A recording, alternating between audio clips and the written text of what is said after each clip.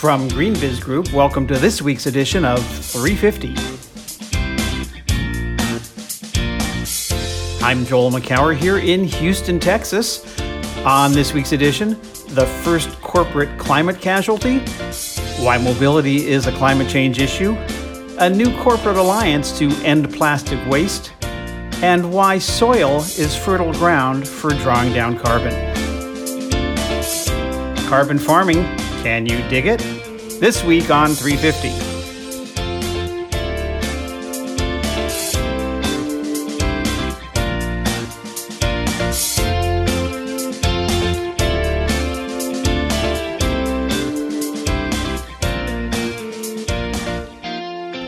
It's January 18th, 2019. Welcome to this week's edition of GreenBiz 350. Joining me back from vacay across the Pacific is GreenBiz Editorial Director Heather Clancy. Aloha, Heather. Greetings and salutations, Joel. Did you have a great time in Hawaii? Yeah, I know you're there to see your mom, but I assume you got some Hawaiian time in as well? I did some diving. Nice. I did some diving. I saw another whale shark. Very cool. Very, very cool. That's one of those big holy grail kind of sightings. So anyway, yeah, it was awesome. I managed to come back with a bit of a cold, probably because I spent so much time sucking air through a regulator, but it was super. It's interesting because the island is so different right now than it was back in June when I was there, when the volcano was still erupting, and you can see the change in the climate, if you will, the fog, the volcanic fog that has been hanging over the island for months and so forth, actually years. It was gone. It was quite amazing how much clearer it was. Sorry about the cold. I can hear the sound of a couple thousand tiny violins breaking out among our listeners, but I'm sure that it isn't any more fun, particularly when you're flying all that distance with a cold. But I'm glad you're back. Glad you had a good week. What a crazy week. I mean, it's sort of become the thing you say now because every week is kind of like that. But we had, PG&E, as you talked about, the first corporate climate casualty. I mean, what's going on there?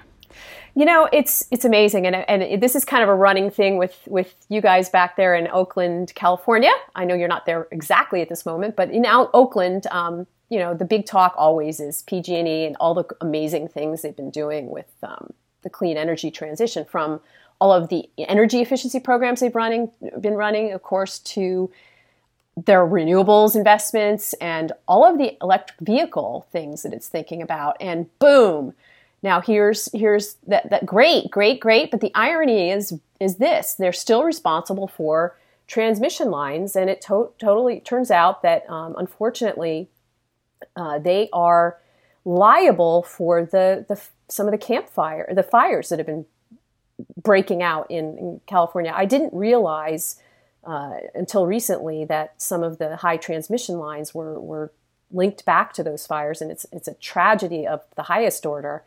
But what's also true is the fact that they're liable for those damages, and which could total up to $30 billion. So, hence the bankruptcy. Hence the bankruptcy. They didn't file it this week, but they said they were going to. And of course, they lost their CEO, Geisha Williams, which is too bad because she is generally really well regarded. But I guess she took the fall there. But this is just such an interesting time for utility, because it's not. You mentioned the Camp Fire, which was one of the biggest fire I think in California history. But there were over 1,000 fires to which have been linked to transmission lines in PG&E, and so this is a challenge. And and yes, it links to climate change because it was tinder, it was dry, it was not a lot of rainfall, and there may have been some forest management practices, although that's debatable, that could and should have been done. This is I'm afraid a foreshadowing of things to come. Yeah, and the irony is, of course, that it could derail some of the transition things that we need to happen. Yeah, we'll see about that. I think PG&E would tell you that that's not going to slow anything down, but we'll see. By the way, we'll talk about why I'm in Houston, but for the same reason, I'm in Houston because January is one of our 3 months where we have meetings of the GreenBiz Executive Network, and this week it's being hosted by NRG, the big American energy company that's headquartered both here and in Princeton. And maybe more on that a little bit later in the show. But next week, we'll be at PG&E headquarters in San Francisco, and be interesting to what they want to talk about there, but to get a little bit of the inside scoop about how this forthcoming bankruptcy might actually be impeding things. Yeah, well, at the very least, and I guess we'll move on from here, at the very least it will delay their ability to negotiate on certain things and to introduce new things. So it is, like I said, it is ironic in my mind. Well, let's keep moving forward, and in this case, we'll move forward to take a look back at the week in review.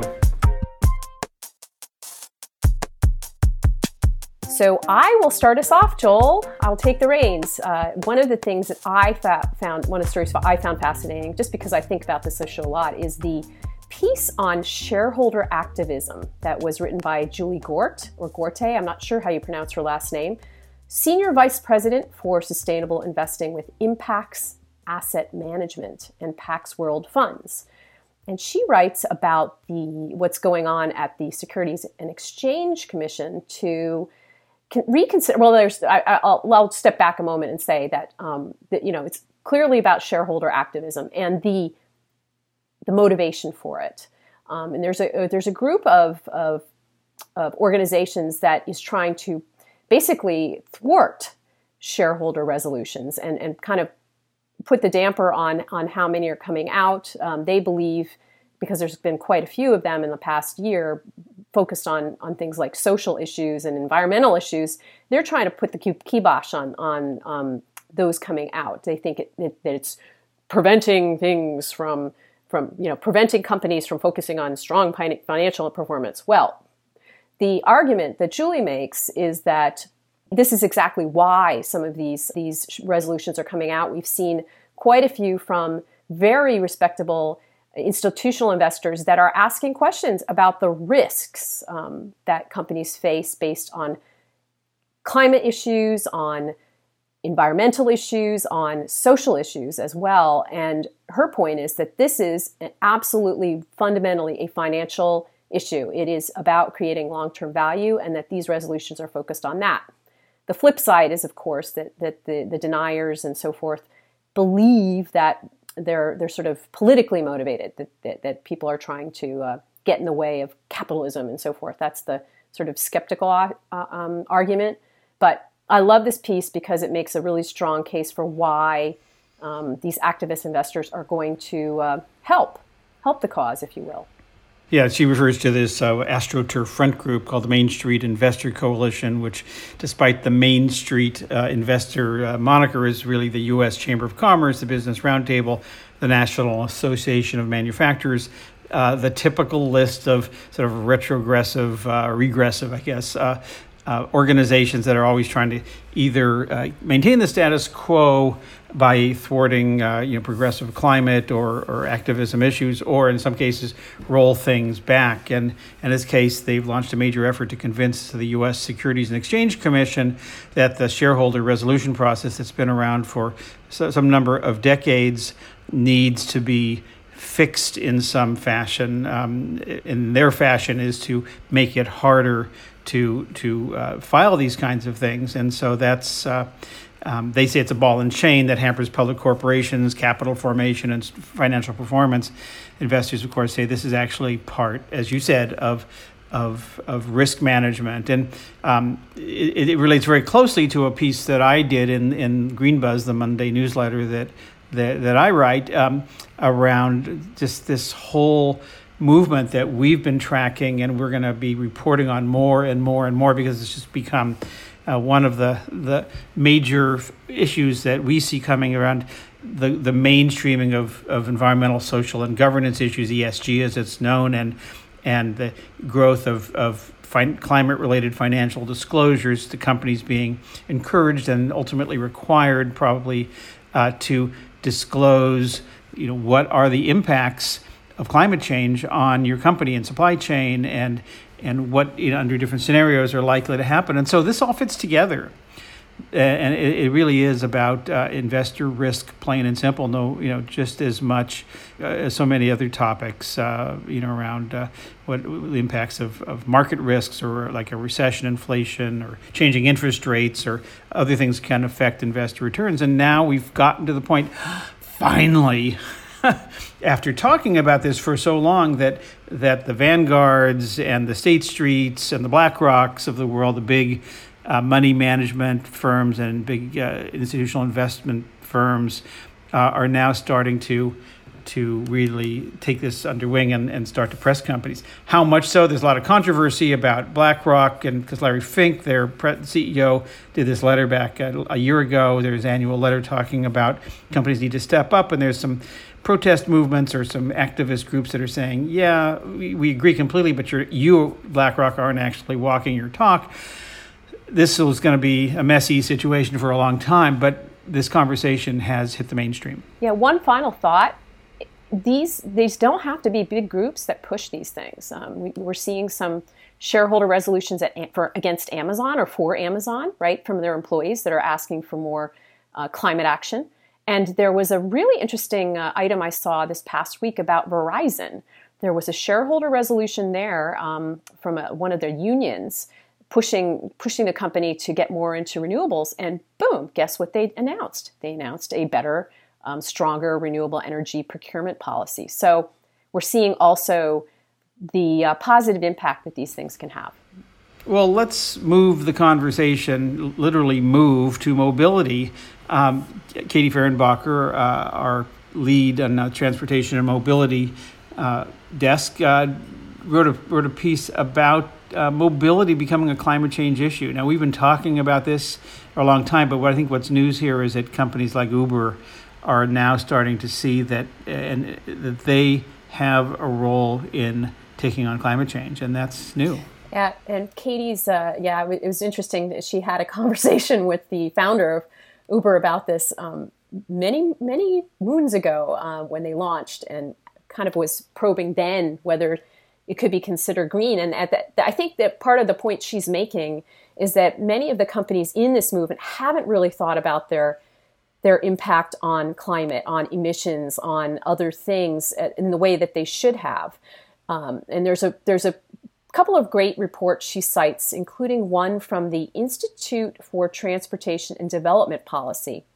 And it talks about how cities are planning their mass transit systems and how many of those systems have been not very well planned. The report makes a point. They look at 28 cities and kind of evaluate how well matched their public transportation systems are to the needs of residents. And it's interesting because some cities like Memphis, Nashville, and San Antonio, it turns out that only like a very small percentage of the populations in those cities live near their routes, right? So the routes weren't very well planned, not that many people can get to them, and so they're therefore not being very, well utilized. The flip side is that in places like Minneapolis, where they've thought about this in a more holistic way, long-term way, 88% of Minneapolis's jobs are near frequent transit, which is kind of really cool. 73% of its residents as well, which means that they can avail themselves of these systems. In other places, like back to the Memphis-Nashville example, they have to use cars.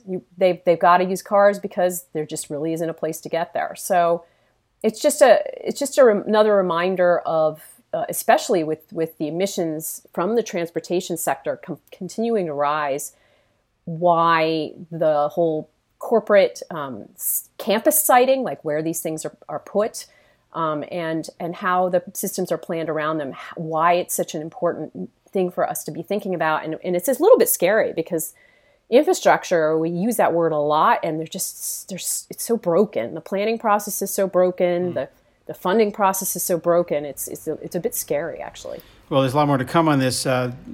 Katie reports that this week, the World Resources Institute launched a new initiative spearheaded by our good friend Robin Chase, who's the co-founder of Zipcar, Buzzcar, and Venium. This new initiative is called the New Urban Mobility Alliance, NUMO. which is going to promote shared electric on-demand and autonomous technologies that, quote, put us on a path to active, equitable, emissions-free cities as quickly as possible. And there was this week a 2-day conference in Washington, D.C., hosted at the Ross Center, part of WRI, looking at the question of will new mobility deliver sustainable transport for all? And that's a really important question, and one that's the jury's still out of how much of, for example, Uber and Lyft are only going to well-to-do people in city centers, which also happen to be where the best mass transit is. And so is it really just bringing more cars into city center, and what's going on there? And is it accessible, increasing access? Are these scooters and bikes that are in cities increasing access to people who might not otherwise have the ability to get around as easily as they want? So these are really important questions. And as I've long said, mobility is a prerequisite to sustainability. Sustainability writ large, not just the environmental but social, in terms of ensuring and increasing people's ability to go shopping and hold jobs and get education and healthcare and things like that. We will see, hopefully, Robin, who is just clearly, I know this word is overused, but she really qualifies as a visionary, is going to take this as far as it can go, and I look forward to seeing that. And then there's a story that you did, Heather, about sort of the next generation of renewable energy procurement. What's going on? So I geek out about this stuff, Joel. I know you know that. I love that. I love that you do. I know. But one of the most common concerns when it comes to corporate procurement of renewable energy is that the smaller companies, mid-market companies, I mean, these are not companies that are tens of millions of dollars, but it could be $1 billion company, mid-market companies, is that they want to procure clean power, but they don't have enough demand or enough lawyers, frankly, to take on the risk of power purchase agreements. So we've been looking at the aggregation model, which basically is a model in which companies come together to sign a contract, to support a project, and to sign a power purchase agreement for some new solar farm or wind farm or so forth. There was a really great example of this last fall when Apple came together with Swiss Re, Akamai, and Etsy to help something out. And now we have a new one. And what makes this particularly fascinating is it's a collaboration of equals. It's Bloomberg, Cox Enterprises, Gap, Salesforce, and Workday. They have come together to buy 42.5 megawatts of a project that is being developed by BayWa. It's a solar farm in North Carolina. And the deal was orchestrated by Level 10 Energy, which is basically creating a platform for connecting renewable energy buyers and sellers. So it's a great example of how a smaller, quote, smaller, end quote, company can get involved. The different companies are each taking anywhere from 5 to 10 megawatts of this larger contract. The contracts are uniform. In other words, they have standard terms and conditions, and there was one lawyer that did it on their behalves. They came together at a conference that was run by the Business Renewables Center, which is the Rocky Mountain Institute program. But what Level 10 is trying to do is create a template for scaling this so that potentially we could see other contracts similar to this in the future. But it's just a great example of how this movement is evolving and the creativity that corporate buyers are demonstrating when it comes to procuring renewables. So what will this change what will happen that hasn't happened before from this? So what happened in this particular one is a couple of things. One is that, first of all, it was pretty quick, relatively speaking. It took about a year for this to come together. And I know that sounds probably like a long time, but in my experience, many of the deals that are coming into place for, that we see announced by the big guys like Google or Microsoft take a couple years to negotiate. So it could enable projects to be done more quickly. What Level 10 is going to do is take the contract that was used for this project, and they're essentially going to use it as a template for future projects. So the smaller companies are able to go into this platform, put in their sort of terms and conditions that they're looking for, and that information will be if you will, mashed up with the other information that's coming in. And Level 10 is hoping to sort of match potential buyers and sellers. So, right, so the group that just announced this deal happened to meet each other at a conference, and they told two friends and so forth, that kind of thing. I love, that's why we do conferences. Right, exactly. We love it. But that's not a very scalable model, to be quite frank. There's a lot of organizations that want to do this, but that might not have those connections. So what could happen as a result of this is that Level 10 is in particular going to use this information to help allow a model for others to try to do this in a more automated fashion. So we could see more deals like this one. They were very coy about that. They wouldn't tell me if there's any others. They suggested that there are others in the pipeline, but couldn't quite say. It's always up to the buyers, frankly, to announce them. But it really does create a model in which more of these deals are possible, because the aggregations that we've seen in the past have been, number one, many of them have been anchored by a very large buyer. So in the case of the Apple deal, Apple, the total on that one was about 290 megawatts of total capacity that was bought by those four companies. But Apple took by far the largest chunk of that. And essentially the other three companies kind of rode in on its buying clout.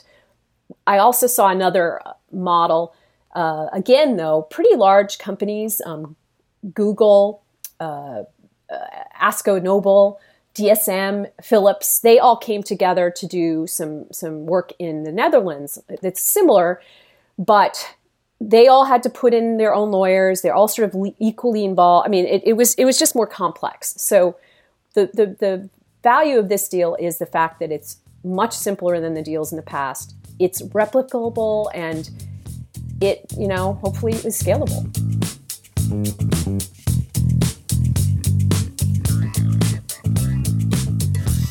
One of the many visitors to the Green Biz office this week is my old friend Peter Bick of Carbon Nation and Arizona State University. Been working on a really interesting project for a number of years around carbon soil sequestration.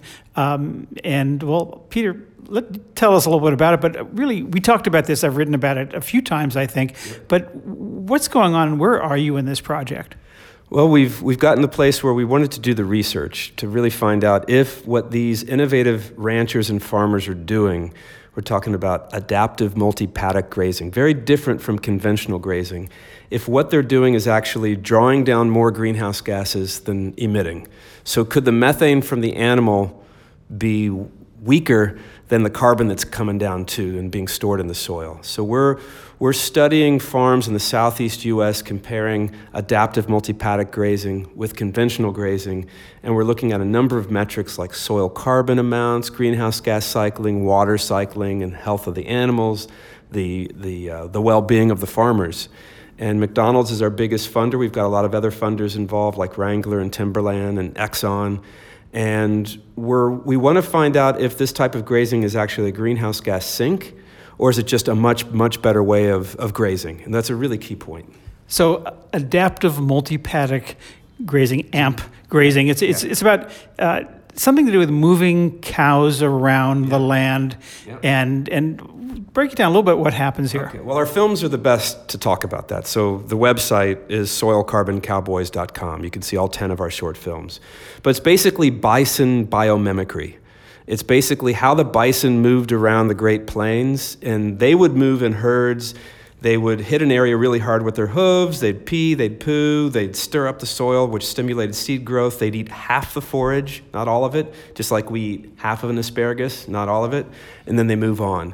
And it's that heavy hit and rest, which is the way the grasslands and the bison co-evolved over hundreds of thousands of years.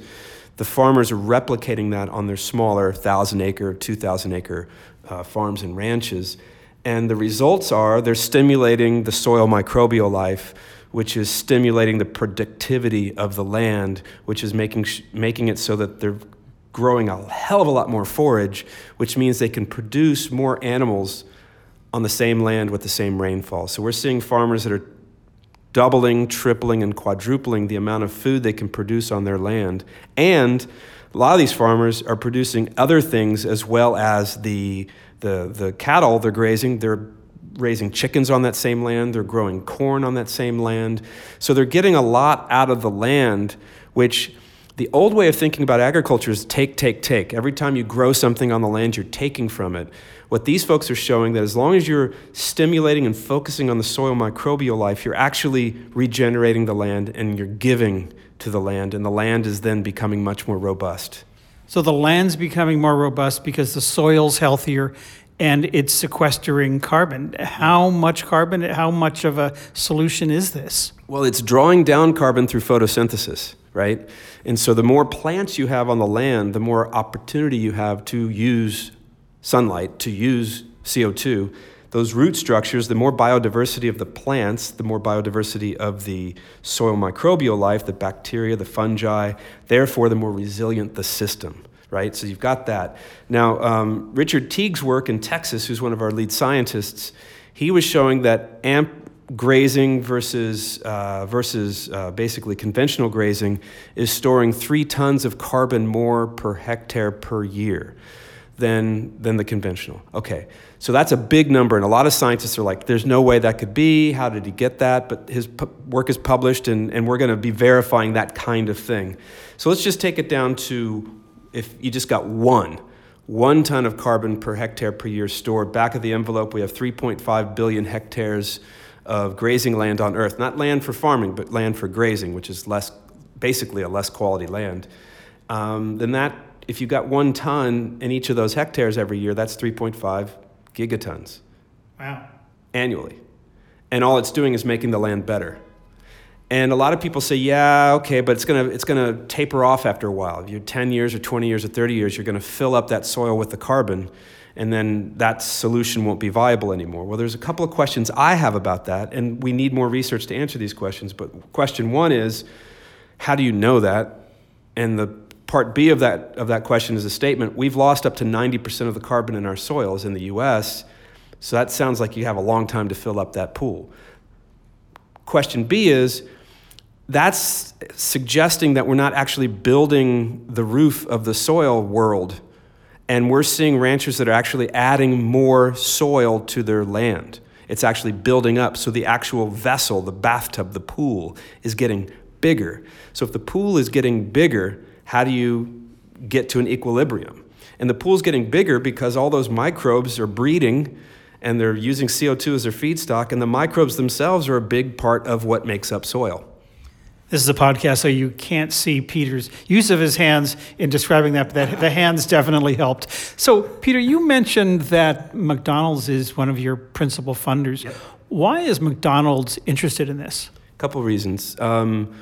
They understand that their customers want to have a healthy food, and the customers want to know where the food's produced. So a lot of the times when you go to the producers of the food, you realize that the folks who are the most innovative are the ones that are focused on their soil health. So that's a great story, and it's a great truth. The second part of that is, and this is why we're doing the research, could these innovative farmers be giving us a tool to slow down climate change? So that's a big plus for McDonald's. The third one is their investors are asking them questions about their own resilience. Green Business, your work today, was talking about investors asking questions about companies and how they're dealing with potential risk. Well, if your supply chain is based on nature and nature's getting more unpredictable, what are you going to do about it? So the more they can have a resilient supply chain, the more resilient the company is going down the line. And so they've been a great partner. I'm really excited. So real quickly, give us a sense of when will you know how this is working? Yeah, so we'll be getting, for the work we're doing right now, which is on 10 farms in the southeast U.S., we did a lot of research in 2018. We're going to continue research and analysis in 2019. December of 2019 is when my science team will be reporting to our funders the data, and then we start releasing papers to get published in early 2020.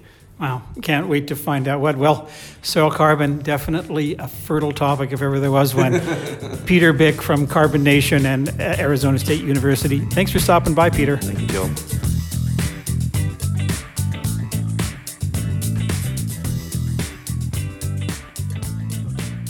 One of the big announcements this week was the creation of an alliance of global companies from the plastics and consumer goods value chain to create an organization called the Alliance to End Plastic Waste. It's about 30 big companies. They committed over $1 billion and plan to invest even more than that over the next 5 years to help end plastic waste in the environment. This is really interesting. I've been hearing about this for about a year. It's headed up in many ways. One of the coordinating groups is the World Business Council for Sustainable Development.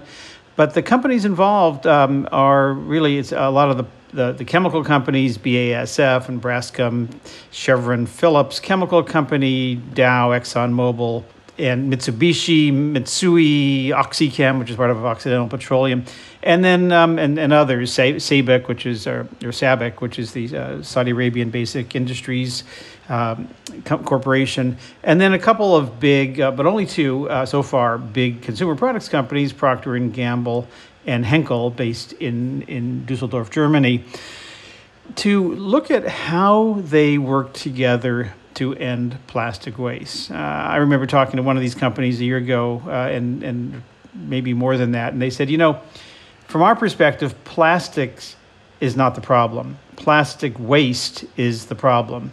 And so they've come together to take this on, and they are going to be doing a number of things. They're first of all, investing a bunch of money. They're working with Circulate Capital, an organization we know well by our friend Rob Kaplan, that was spun out, we've written about, which is looking to invest money in the infrastructure in the developing world, particularly in Asia, to create new business models and infrastructure that prevent ocean plastic waste and improve waste management and recycling, again, primarily in Southeast Asia. We're going to be working with cities, starting off, I think, with 3 big cities. They haven't named them yet, but I know that one of them will be in Indonesia, and the others will also probably be in Asia. In terms of how do you partner with them, because you've probably heard all these stats before that some vast amount, 80% of plastics, start that end up in the ocean, start on land and end up in rivers, and about 90% of that is in Asia. So this is a really interesting development, and it's a part of this drumbeat of things we've been hearing for about a year and a half now, that started off with the banning of straws and continues into a whole range of other activities. And by the way, that's still happening too. There was an announcement this week from Nestle. They're one of the biggest water and bottled plastics companies. They're going to eliminate a lot of the disposable plastics by 2025. Anyway, this is just a really interesting development. What it will do, what impact it will have is a little bit TBD, but I'm all for it.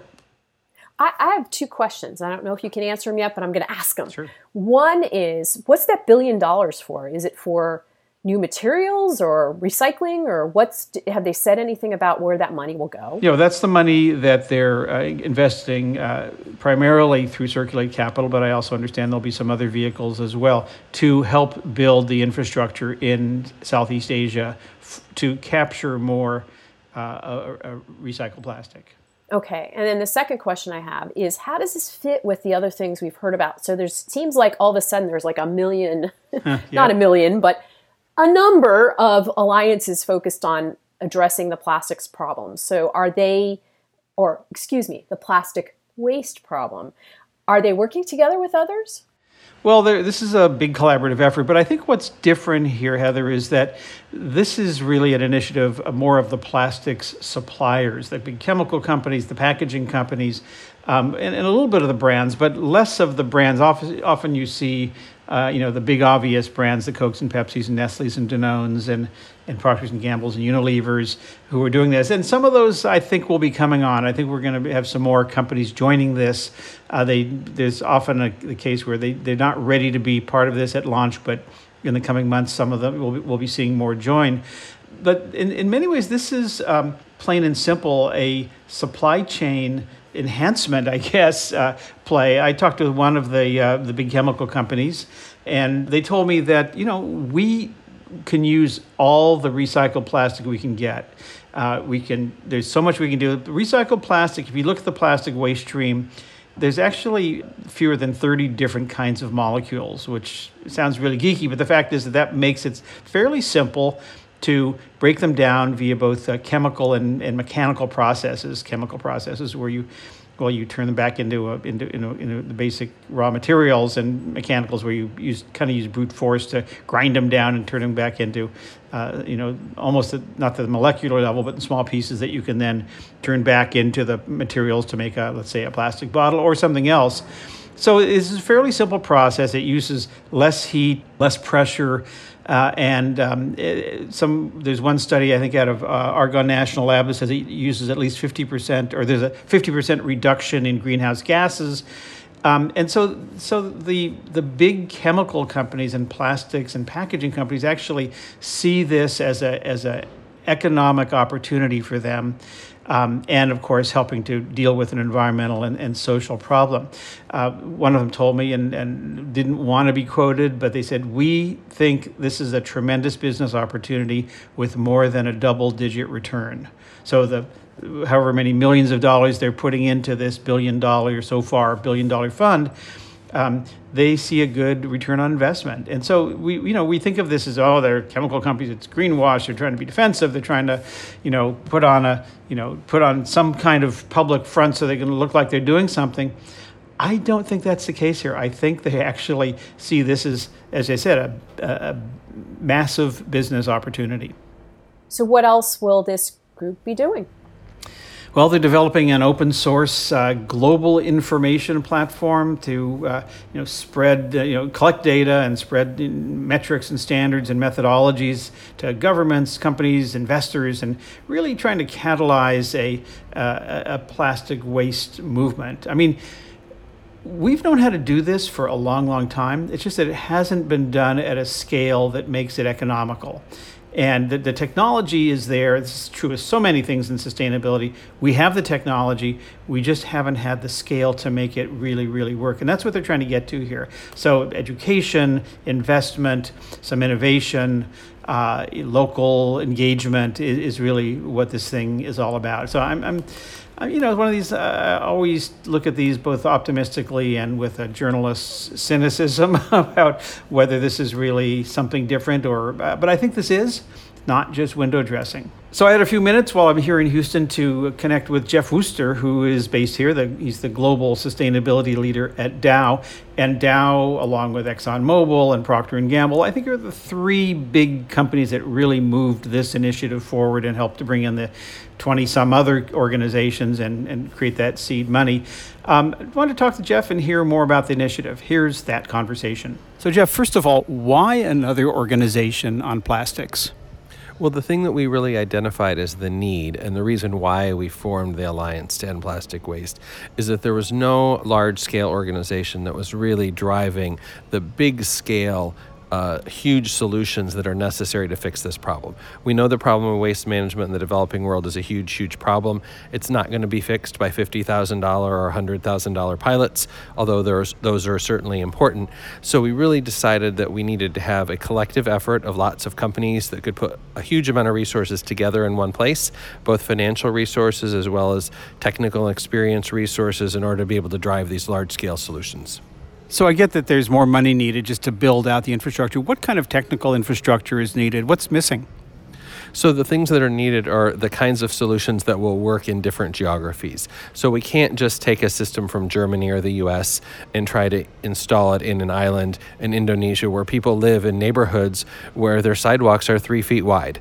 You can't drive a truck down those streets in order to pick up trash. You certainly couldn't afford to send a truck around to pick up trash from individual homes in those neighborhoods. So we really need customized solutions that work for the particular locations where we need to solve this problem. And those may be of different types in different places. So it's not a single solution, but rather it's multiple types of solutions needed for different locations. So it's really interesting about it makes sense about Indonesia developing small streets, all that. What would you do? What would the solution be? Do these already exist and you're trying to propagate them, or are you trying to build whole new systems? So in some cases, the solutions do exist. We've been to many of these communities. We've looked at the systems they have in place. We've studied best practices.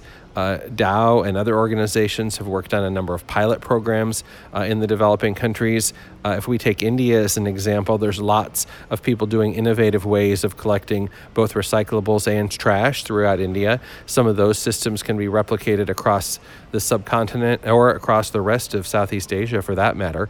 And so it's really a combination of taking what's already there and implementing it, but sometimes perhaps coming up with something new as well.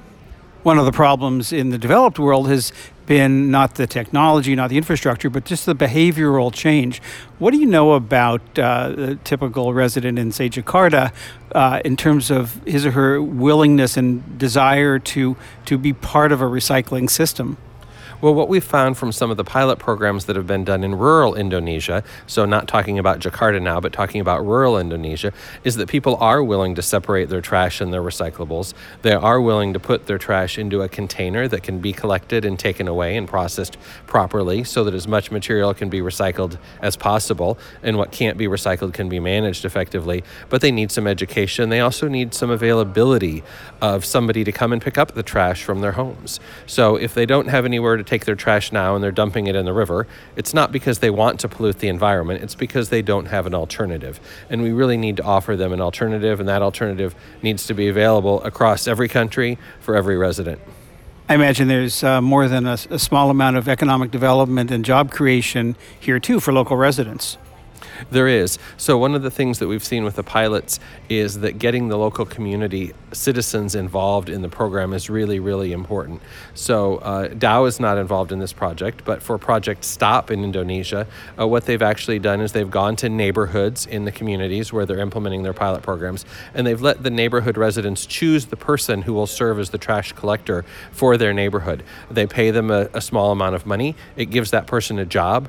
It gives them some dignity and the ability to earn a living, but it also provides a necessary service to the resident. So it's really combining the environmental advantages with the economic benefits to the person who gets paid and the social benefits of having another person in the community employed in a good job.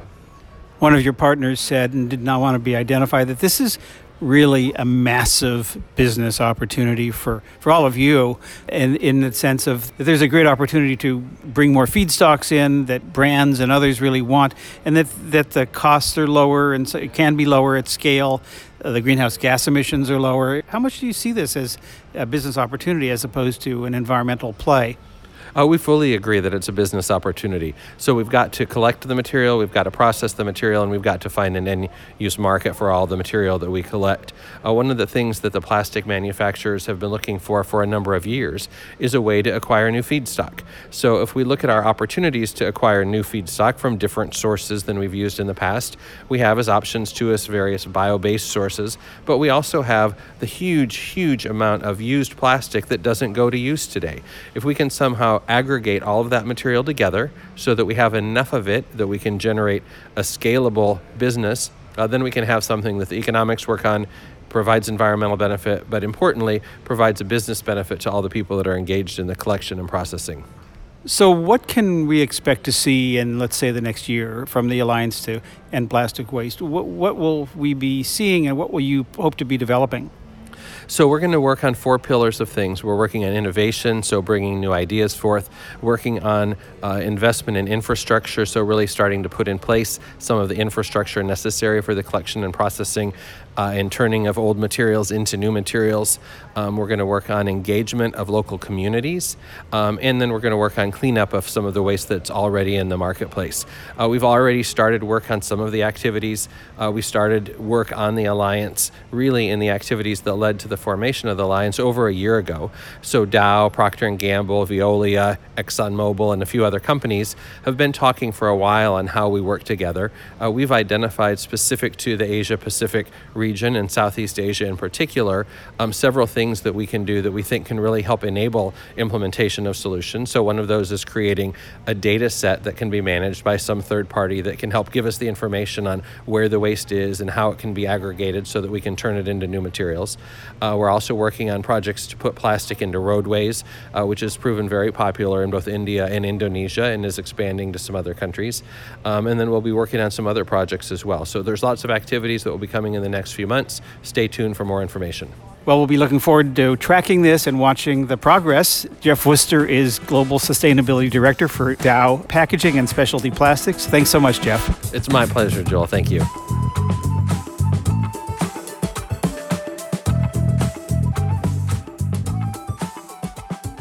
As I said earlier, we're having our Green Biz Executive Network meeting this week at the Houston headquarters for NRG Energy.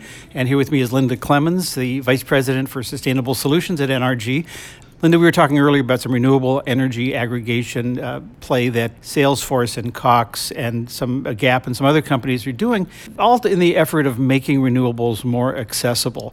What do you see as the big opportunity in how we bring renewables to some of the smaller players who may not be big data center customers or others with smaller power needs?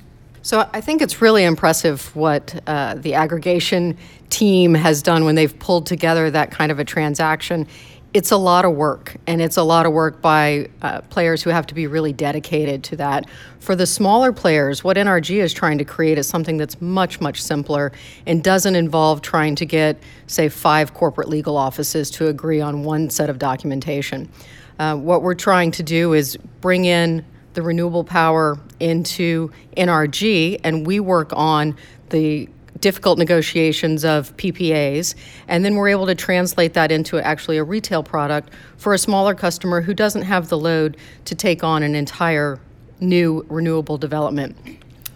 So we will cause a new facility to be built, solar or wind, and we will translate the offtake of that through our wholesale team into a retail product. And so really merging the qualities that we have within our company and the expertise that we have from wholesale to retail.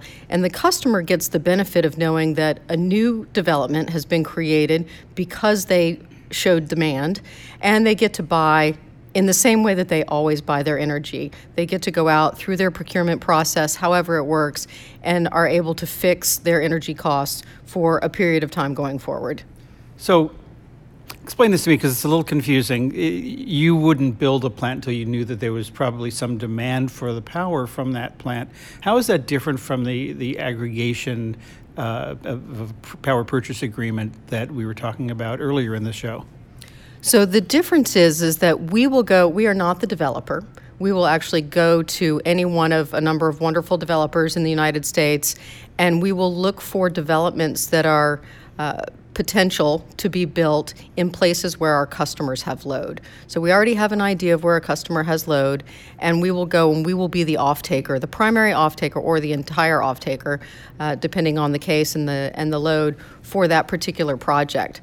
Then we will take that project and we will sell the offtake to our customers through a regular retail agreement. So our customers don't have to sign a PPA.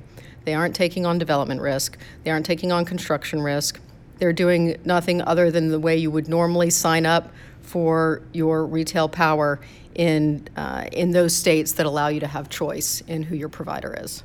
So in effect, you're buying wholesale and selling it retail. That's exactly what we're doing versus the aggregation projects that have taken place, which require that everybody be, if not at the same price point, willing to take at the same delivery point. And those contracts that are developed require a tremendous amount of coordination, which is very admirable, but also very difficult to achieve on a regular and routine basis. So you said there's less risk, a number of different types of risk, but one of the reasons that some companies are interested in renewable energy is a price hedge and being able to lock in energy prices for some period of time. It sounds like that's not necessarily part of the equation here.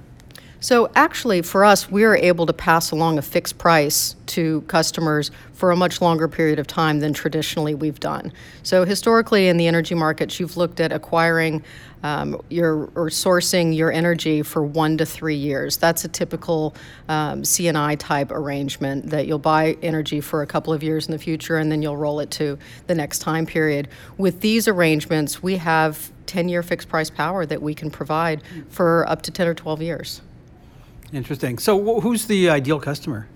So the ideal customer is someone who is concerned about The way they're purchasing their power and looking for a renewable resource, they would like to ideally have it somewhere close to their physical locations, and they don't have either experts on hand who want to deal with the technicalities and the financial burdens of being a power purchase agreement counterparty. Do you think that buying renewable energy still is more complicated than it should be? It feels that way. I'm just wondering if as the market is developing and renewables are scaling at this impressive rate that they have over the past few years, it still feels complicated. I think a lot of people have done a lot of work that they may not be able to replicate. And that's frustrating to see that sort of inefficiency when you have a company whose business is not energy, who has to really ramp up into all of understanding all of the complexities around energy development and production, as well as managing what their own load is. Companies should be able to be what they are and do what they do best and focus on their business and allow their energy purchasing to be simple. And that's what we're trying to do. The product that we're selling through this wholesale to retail conversion is called Renewables Select. And it's gotten a lot of interest and a lot of response. Well, renewable energy should be, and I hate to say this, plug and play. So thanks for helping bring that along.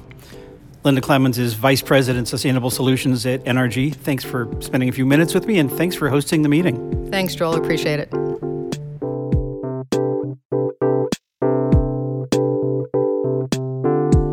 And that's our 350 podcast for this week. Go, as always, to greenbiz.com/350 for more about the organization, stories, and events we mentioned in this episode. Also, check out the link to our other podcast, Center Stage, the best of live interviews from GreenBiz events. Our email address is 350@greenbiz.com. Keep those emails coming. And don't forget to subscribe to one or more of our 5 weekly e-newsletters. Heather's Energy Weekly comes out every Thursday, and my Green Buzz newsletter is fresh every Monday morning. Heather and I will be back next week for another edition of GreenBiz 350. Until next time, from all of us here at GreenBiz Group, I'm Joel McCower. Thanks for listening.